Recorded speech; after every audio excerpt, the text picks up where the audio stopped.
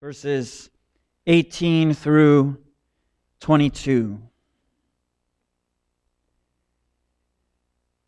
Now, when Jesus saw a crowd around him, he gave orders to go over to the other side.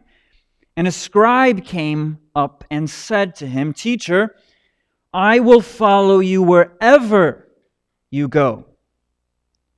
And Jesus said to him, "Foxes have holes and birds of the air have nests, but the Son of Man has nowhere to lay his head." And another disciple said to him, "Lord, let me first go bury my father." And Jesus said to him, "Follow me and leave the dead to bury their own dead." Let's pray quickly. Heavenly Father, open our eyes today to see you. Help us to hear you. Soften our hearts to receive your word. Would you please grow our love and affections to love you with all of our heart, soul, mind, and strength, and our neighbors as ourselves. Amen.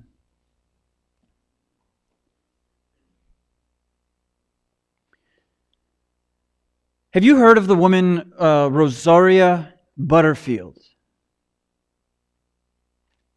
Before her conversion, coming to Christ, she was a tenured and well-respected professor at Syracuse University.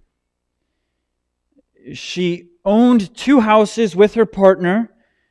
She was very active in the feminist movement in the late 80s and 90s, and the gay rights movement.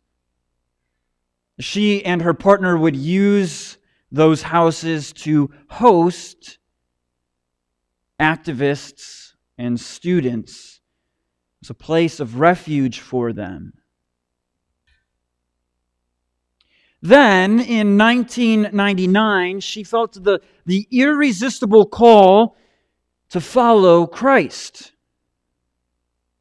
Now, before moving forward, I think it's important to say one thing tends to happen in evangelical circles far too often. We champion these testimonies, rightfully so. It's an amazing story of God's grace in a person's life. But most of the time, it's not in a God-honoring way, but in a, "Take that, we got another one of yours."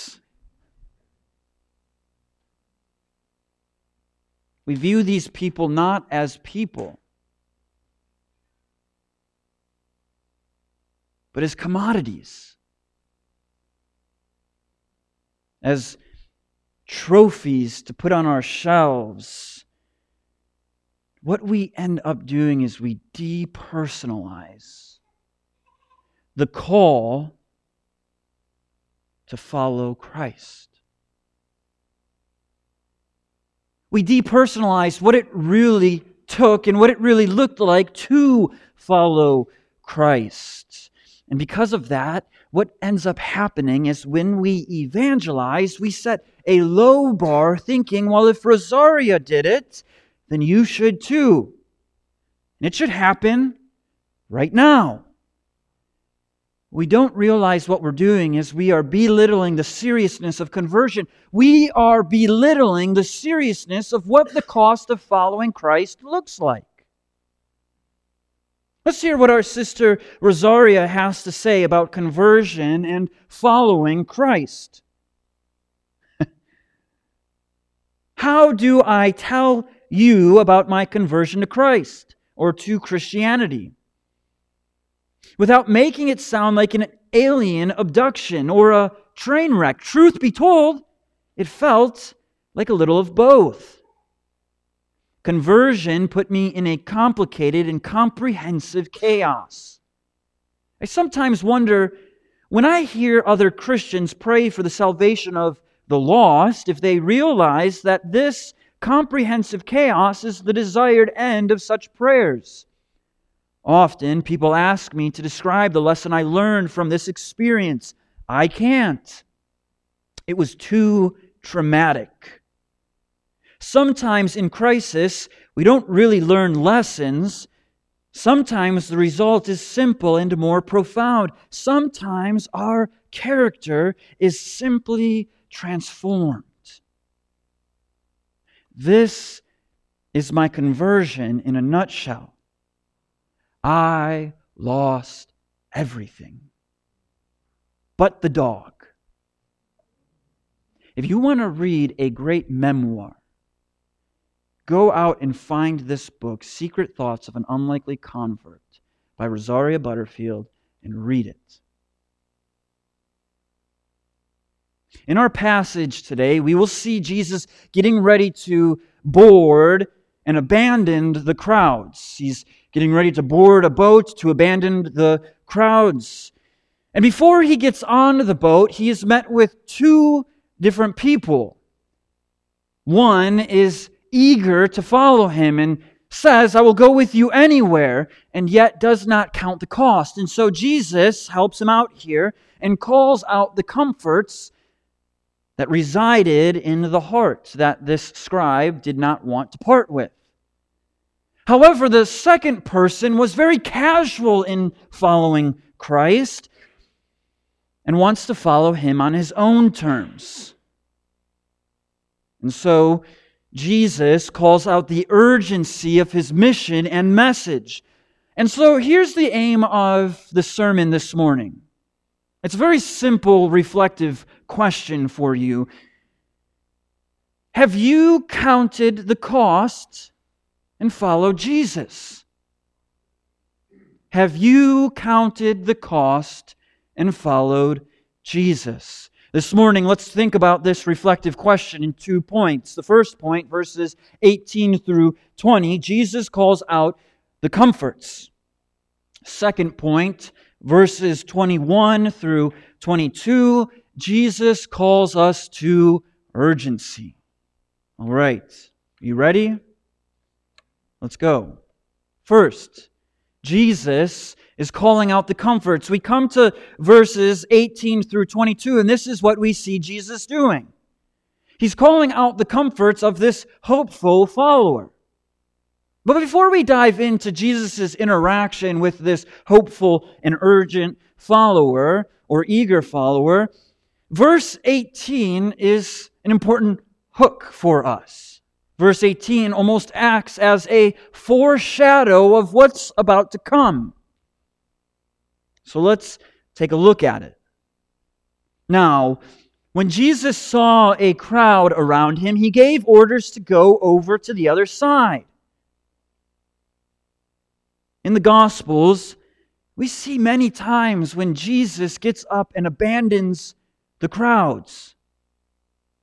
Other times, Jesus is trying to fly under the radar to not be noticed by the crowds. Have you ever wondered, why in the world would Jesus do this?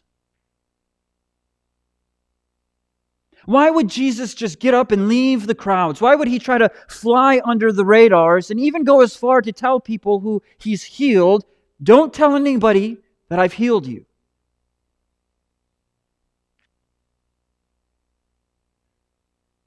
Contrary to popular belief, Jesus was not out to convince people to follow him by using flashy wonders and signs. Here's one example that Matthew gives us. Then some of the scribes and Pharisees answered him, saying, "Teacher, we wish to see a sign from you." But he answered them, "And an evil and adulterous generation seeks for a sign." You see, Jesus is not out to attract crowds by advertising through miracles and signs and wonders. I've often gotten the question, what is Community Church doing to advertise themselves to the public? What is Community Church doing to make themselves appealing to the public, to be more attractive? Until recently, I really didn't know how to answer this question. It never really sat well in my stomach, and it wasn't until recently, until I listened to a pastor speak on this, and his answer is my answer. You want to know our method of advertising here at Community Church? You want to peek behind the closed doors of when Todd, Bill, and I sit down and talk about how to reach this area? Our method of advertising is to help you look so much like Jesus that people can't help but see that something's changed in you. Our method of advertising, this is our strategy, is for you to look like Christ. It's for you to go out to your neighbors and family and them to see Christ so prominent in your life that they can't help but see transformation by the power of the gospel. That's our method for advertising. Why is this? Because people should follow Jesus for Jesus. People should follow Jesus not to get something out of Him, but to get Him.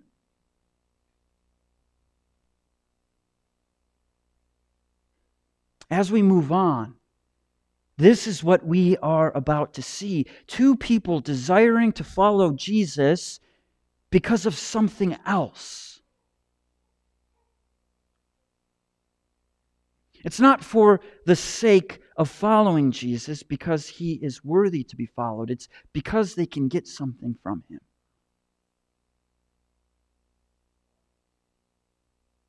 And right now, in our churches, we have a problem.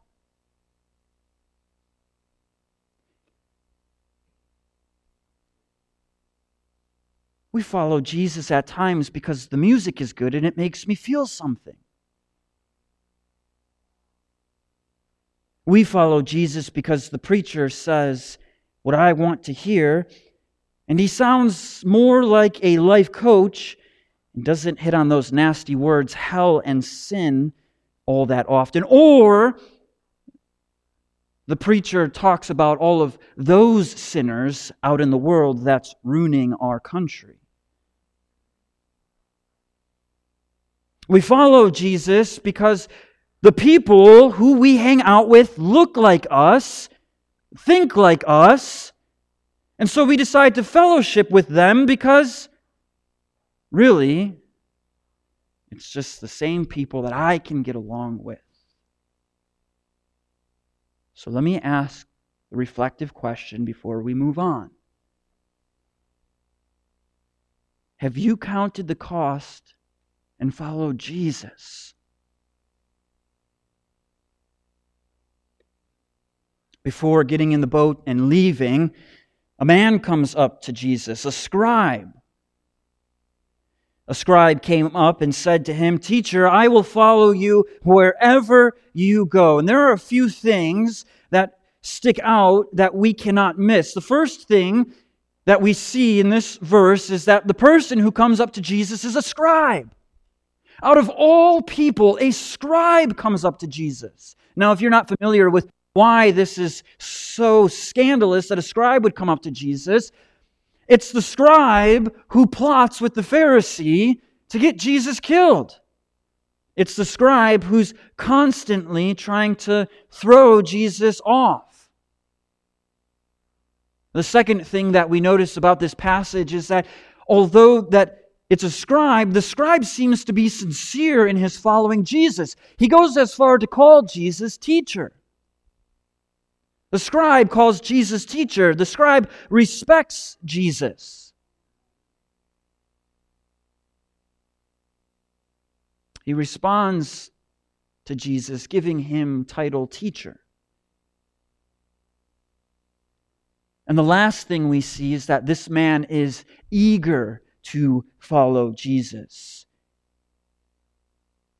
Basically, what the scribe is saying when he says, I will go wherever you go, he's saying, wherever you want me to go, even to the ends of the earth, I will go.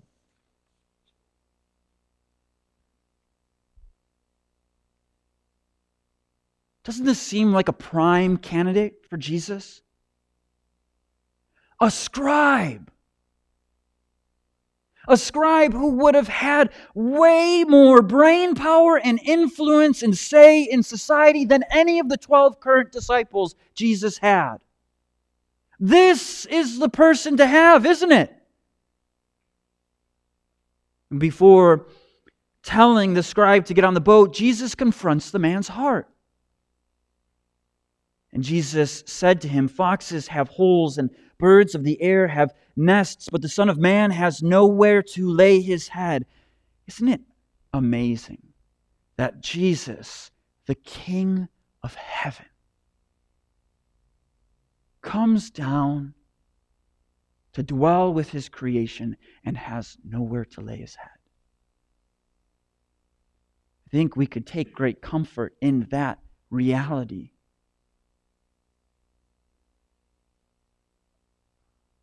What is Jesus trying to say here, though? Is he trying to say that he's homeless? Or that coming on the mission with him means a mission of homelessness? Well, I don't think that's exactly what Jesus is saying right here. I think he's trying to point out and draw out the man's heart. What Jesus is saying is, because my mission goes from town to town proclaiming the kingdom of God, Jesus does not look for the secluded hotel with the pool and hot tub and masseuses to help him unwind after a long day. There were good and kind people who opened up their door to him. And if they didn't, then he went right on. Have you ever been in a conversation with somebody and you tell them that you can do something, and then it almost seems like they're trying to convince you why you can't or why you shouldn't do it? I feel like lately I'm having this conversation with Haddon a lot.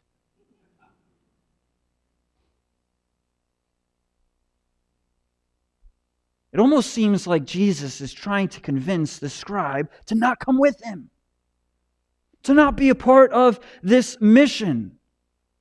It's almost as if Jesus is trying to get him to turn away. But it's not that Jesus is trying to get him to turn away, but Jesus is confronting the heart of the scribe. The comforts of everyday life. The scribe did not count the cost before making this eager request or statement.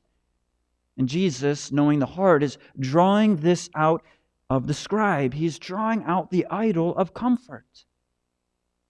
A scribe would have had a nice home, a comfy bed, a pillow to lay his head on, blankets and sheets.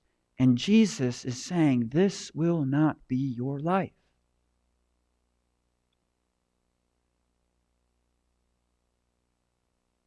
The scribe very well could have looked at Jesus' sign and wonders and thought to himself, this is a great investment plan.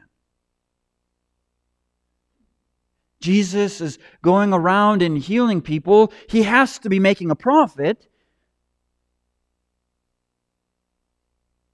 But this was not the mission of Jesus. Jesus traveled around proclaiming the gospel and healing the sick because they were like sheep without a shepherd. Jesus went around from town to town hanging out with the sinners and tax collectors because he is the friend of sinners. This is the uncomfortable reality of following Jesus. His mission consists of going to uncomfortable places and eating dinner with uncomfortable people. This is why when we come to Jesus, we should come to Jesus for Jesus alone and not for Jesus and some type of benefit. So let me ask this question again. Have you counted the cost and followed Jesus? Because the mission of Jesus and following Jesus is a very uncomfortable reality. So a good question that maybe you could ask ourselves, or that we could ask ourselves as we move forward, church, is, do we find ourselves weekly in a comfortable place breaking bread with people that we are comfortable with? Or do we find ourselves at times in uncomfortable places having conversations with uncomfortable people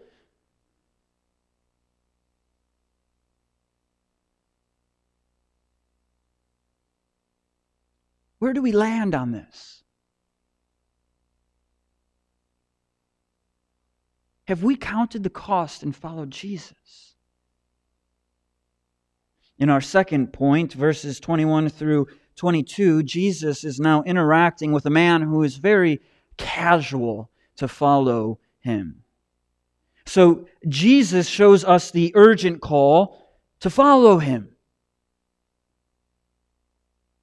Another of the disciples said to him, "Lord, let me first go and bury my father." At this time, a disciple just means a follower, or even better, just a listener. Over time, it gradually meant to be a follower of Christ, but at this point in time, it would mean that you would just go around listening to a teacher. And as this disciple is overhearing the scribe's request, the disciple makes a noble request to bury his father. Now, we don't know, because context doesn't tell us, if the father was already dead, but history helps fill in some of these areas for us. What history would tell us is that the father could have been dead or on his deathbed, and the disciple is making this request. What it could have been is that the father is weeks away from dying and they're preparing. The request could have been, my father is a few years out from dying. Or it could have been, my father is currently dead and I'm just waiting for everything to decompose besides the bones so I can move the bones to another place. Either way, what is taking place here is the disciple is looking for the inheritance that he would receive by staying back to see his father through. Wouldn't this be just as the disciple heard Jesus say, "Foxes have holes and birds have nests, but the Son of Man has nowhere to lay his head"? This inheritance be a good resource for the disciples to maybe stay in a 2-star hotel and not some random person's house.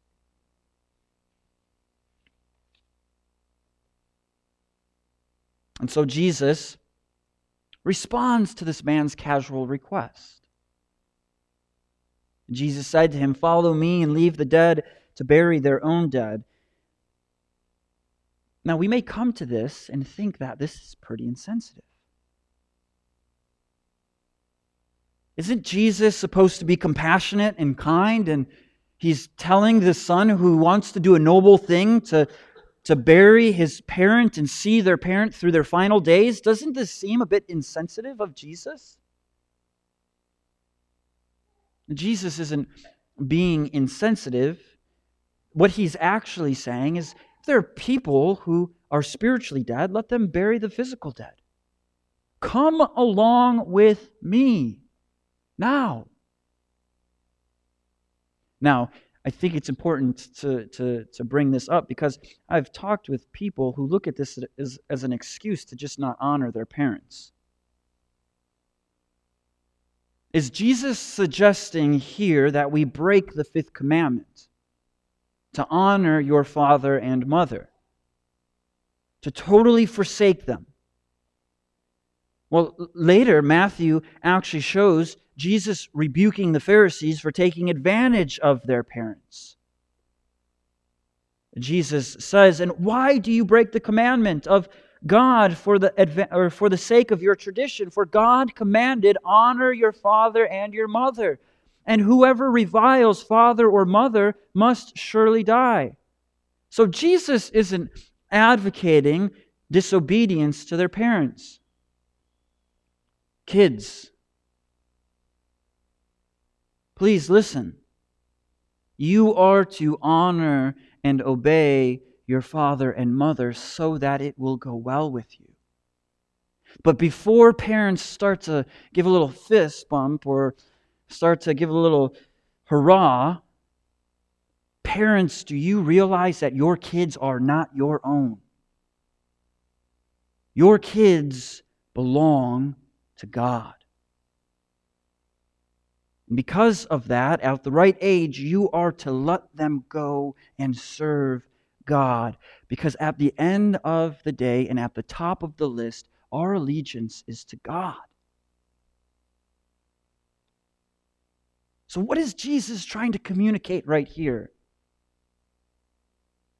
I think the best place for us to look at is in 1 Kings. 1 Kings 19. If we were to look at verses 15 through 20, we see the prophet Elijah being told to go and do something by God. Let me read it for us. "And the Lord said to him, 'Go, return on your way to the wilderness of Damascus, and when you arrive, you shall anoint Hazael to be king over Syria, and Jehu the son of Nimshi you shall anoint to be king over Israel, and Elisha the son of Shaphat, and Abel Meholah you shall anoint to be prophet in your place. And the one who escapes the sword of Hazael shall Jehu put to death.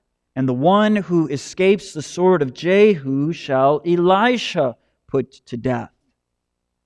Yet I will leave 7,000 in Israel, all the knees that have not bowed to Baal, and every mouth that has not kissed him.' So he departed from there and found Elisha, the son of Shaphat, who was plowing with 12 yoke of oxen in front of him. And he was with the 12. Elijah passed by him and cast his cloak upon him.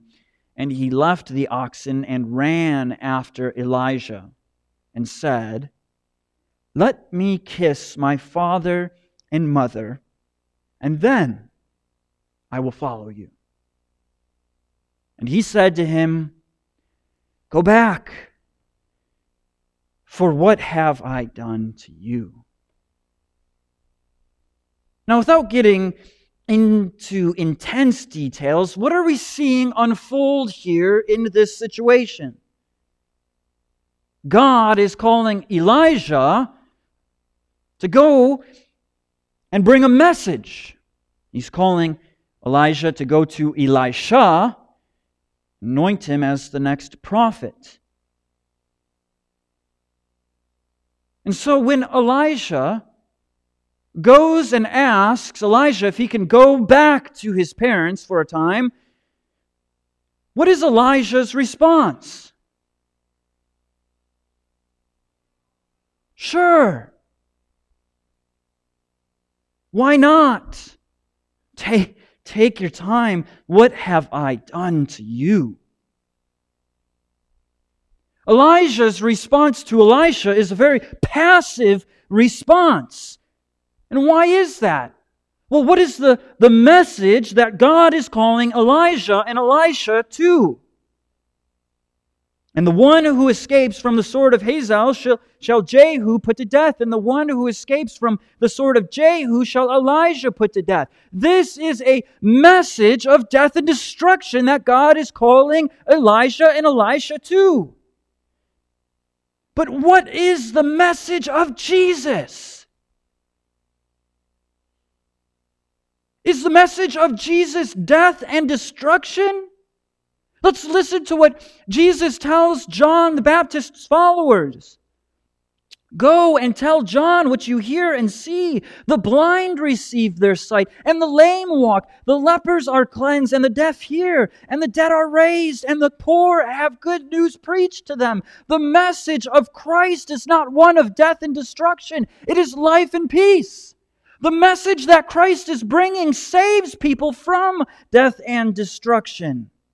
It is good news being preached. This is why Jesus is calling the disciples to follow Him and follow Him now. There is urgency behind the message here because it brings life and peace, not death and destruction. This is the most wonderful message that we could hear and know and bring to people. And so Jesus is calling the people to be urgent in following Him. This is the urgency that Jesus still calls us to today. This is the same message that Christ came into the world. He bore our sins on the cross. He received the full wrath of God that we should receive. And He rose 3 days later so that those who put their trust in Him would not perish but have eternal life. This is the good news. And I wonder if you're here this morning and you don't trust Jesus, or maybe you're here this morning and you've been casual with Jesus. I'd be more than welcome to talk with you after the service. I'll be standing back by the door. If we have to go into one of the offices, I'd be more than willing. But this is the urgency of the message that Jesus is bringing to people.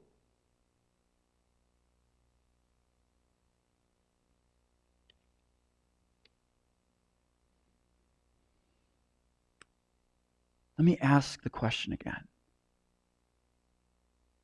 Have you counted the cost and followed Jesus? As we leave this time of worship, please do not leave without coming up with an answer to the question. Take time to reflect and think. Have you counted the cost and followed Jesus, or have you counted the cost in order to follow Jesus and something else? We have been called to an uncomfortable mission with an urgent message. Have you counted the cost and followed Jesus? Are you in uncomfortable places, talking to and breaking bread with uncomfortable people, sharing an urgent message of life and peace? Or are you around people that look like you, think like you, and it turns into one complaining fest of gossiping and slandering people made in the image of God? And maybe right now, you're down and you're thinking to yourself, I can't do this though. I can't do this. This is too scary. This is too big of a task.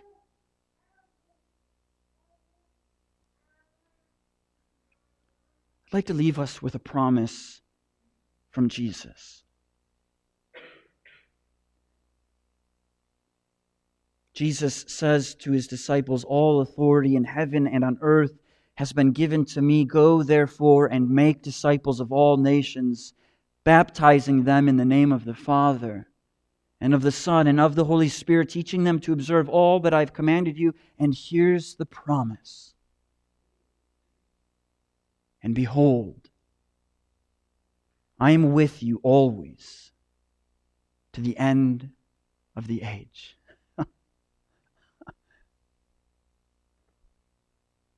Jesus is with you. What a promise. Let's pray.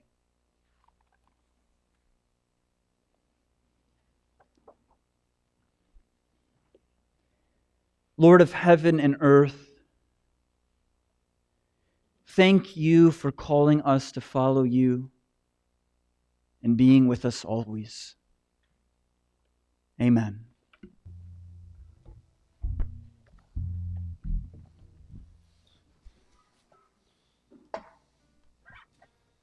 Just stand as we close.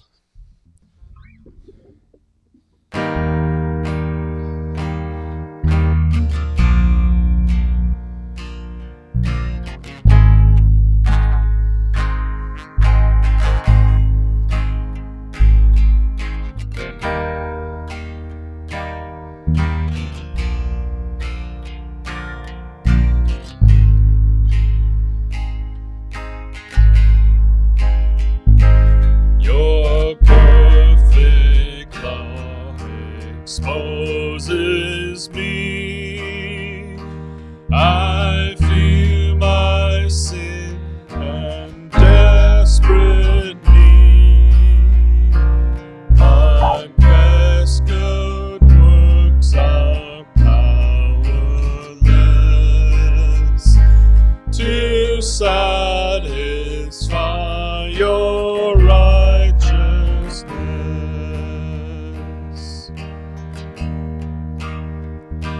But there is one who lived for me, his life my only victory, his death forever sealed in time, that I am his and he is mine. Praise God from whom all blessings flow. Praise him, all creatures here below.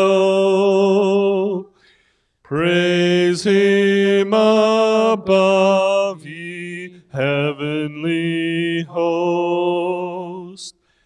Praise Father, Son, and Holy Ghost.